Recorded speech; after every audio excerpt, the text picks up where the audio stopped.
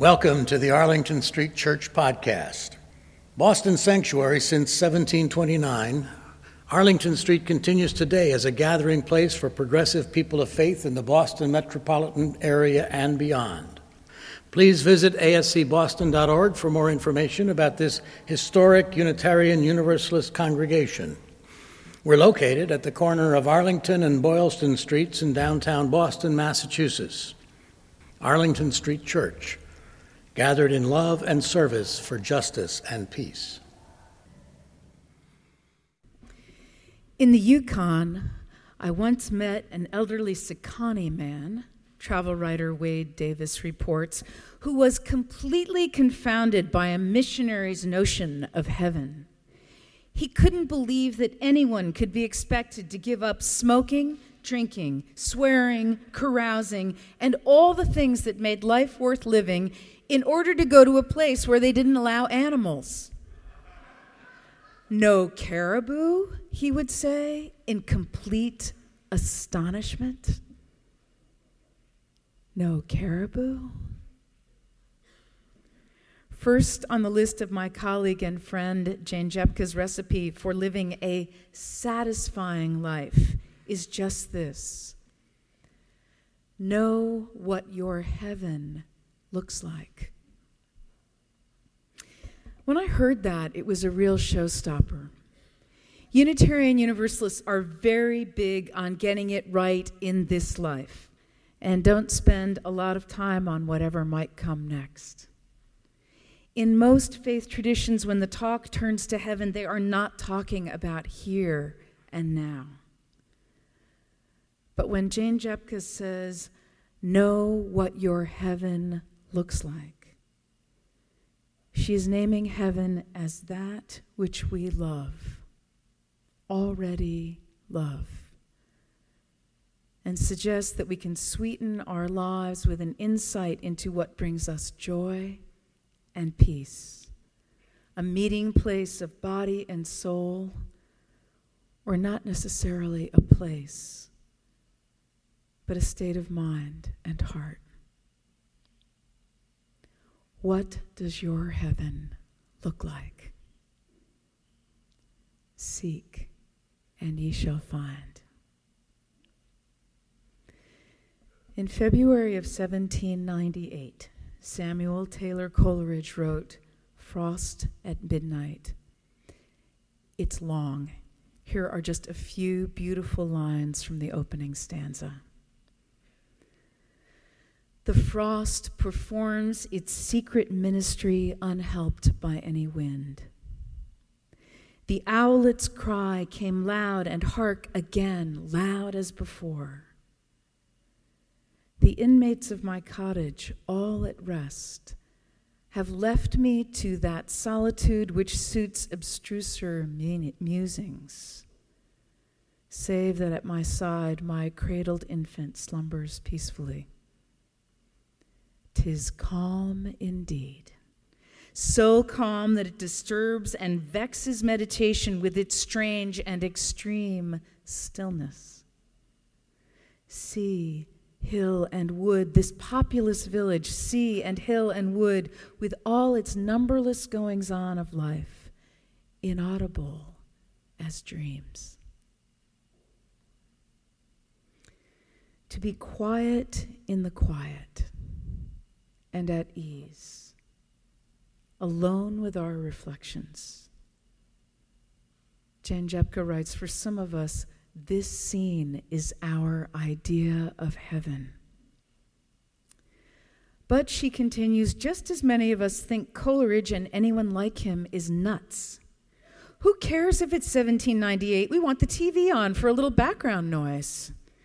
We wonder if any of the neighbors are still awake. Maybe they feel like playing cards. Or it's never too late to get a start on the laundry. Frost at midnight sounds lonely and boring. Silence means nothing's happening. Solitude means nobody's come by to visit. Stillness means nothing's getting done. Heaven. TV off or TV on? Caribou or no caribou? What does your heaven look like? Seek, and ye shall find. Frijoles Canyon is at the heart of Bandelier National Monument, north of Santa Fe, New Mexico. There's a memorial there to Evelyn and George Fry, who in 1925, babe in arms, came to manage the Lodge of the 10 Elders in the canyon. In, as in over the edge. They walked down. Their belongings arrived on a sled behind a mule. George Fry took apart a small Dodge truck and sent it down piece by piece and reassembled it at the bottom of the canyon. Evelyn Fry sent in her crank-operated gramophone and records, a piano, and an orchard. On the day I came in here, Evelyn remembered, I brought 75 fruit trees.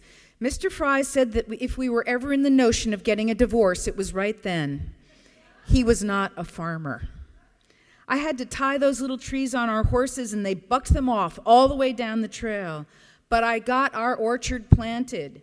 In the years to come, I had plums and peaches and pears and apricots and nectarines and cherries and apples.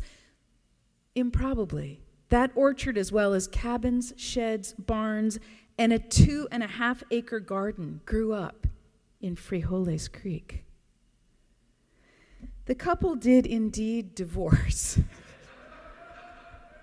Evelyn got the house and the canyon in the settlement, raised and schooled their son there, and remained for 63 years until she died in her mid-90s. This was her recipe for a good life. She was fond of saying, Frijoles is the best place on earth.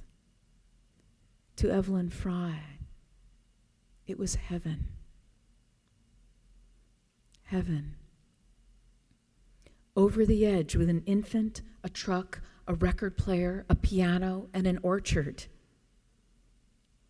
TV off or TV on? Caribou or no caribou? What does your heaven look like? Seek, and ye shall find. In the wasteland that was the wake of World War II, some of the flower children of the 60s headed for Asia in search of the meaning of life.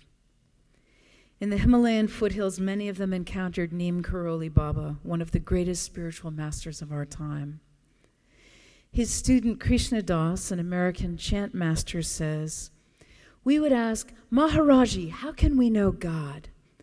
We figured we got the guy here, he knows the answer, so we're going to ask him the questions. How do we find God? Serve people. What? It was totally beyond our understanding. We tried again. How do we raise our kundalini? Feed people. What?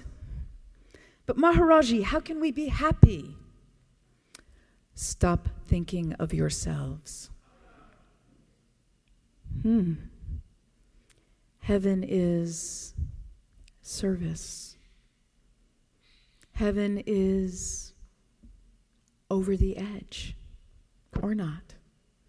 Heaven is silent, or maybe it's noisy. And what about the caribou? What does your heaven look like? Seek, and ye shall find. The snows had scarcely melted last June when 24-year-old Joma and her 3 male cousins, yak herders in the remote mountains of northern Tibet, embarked on the most sublime journey of their lives. Their departure was not marked by any ceremony. We just started out, she recalled. The 4 began reciting mantras and raising their hands to heaven.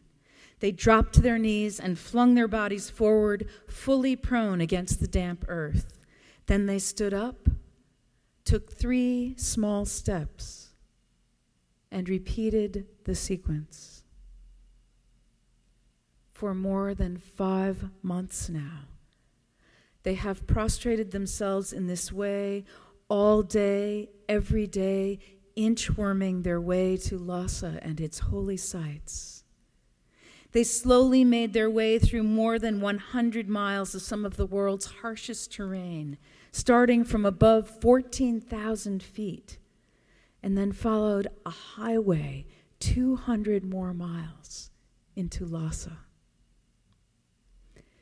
Eric Ekholm, reporting for the New York Times, writes, Buddhist devotion remains a resilient source of joy for most Tibetans out on the grasslands and mountains, persisting through the temple burning of Mao's Cultural Revolution, the Chinese Communist condemnation of the exiled Dalai Lama, and the growing incursions of modern culture. Their quest is for an inner harmony that can be approached by giving up one's pride, and prostration is an ultimate symbol of submission. I'm not married yet, so I was able to free up the time, says Joma, pausing for tea. This has been our lifelong dream. Adds another pilgrim, we're doing this so our future can be better. Heaven is the dream of a better future. Beloved spiritual companions, heaven is that which we love, a state of mind and heart. Heaven sweetens our lives with joy and gives us peace, body and soul. Heaven is the road as we pray on it, devotion, feeding people and finding joy in their joy. Heaven is a small truck and music and fruit trees. Heaven is the owl's cry, the sleeping baby, carousing, caribou. All, some, or none of the above. What does your heaven look like? Seek, and ye shall find.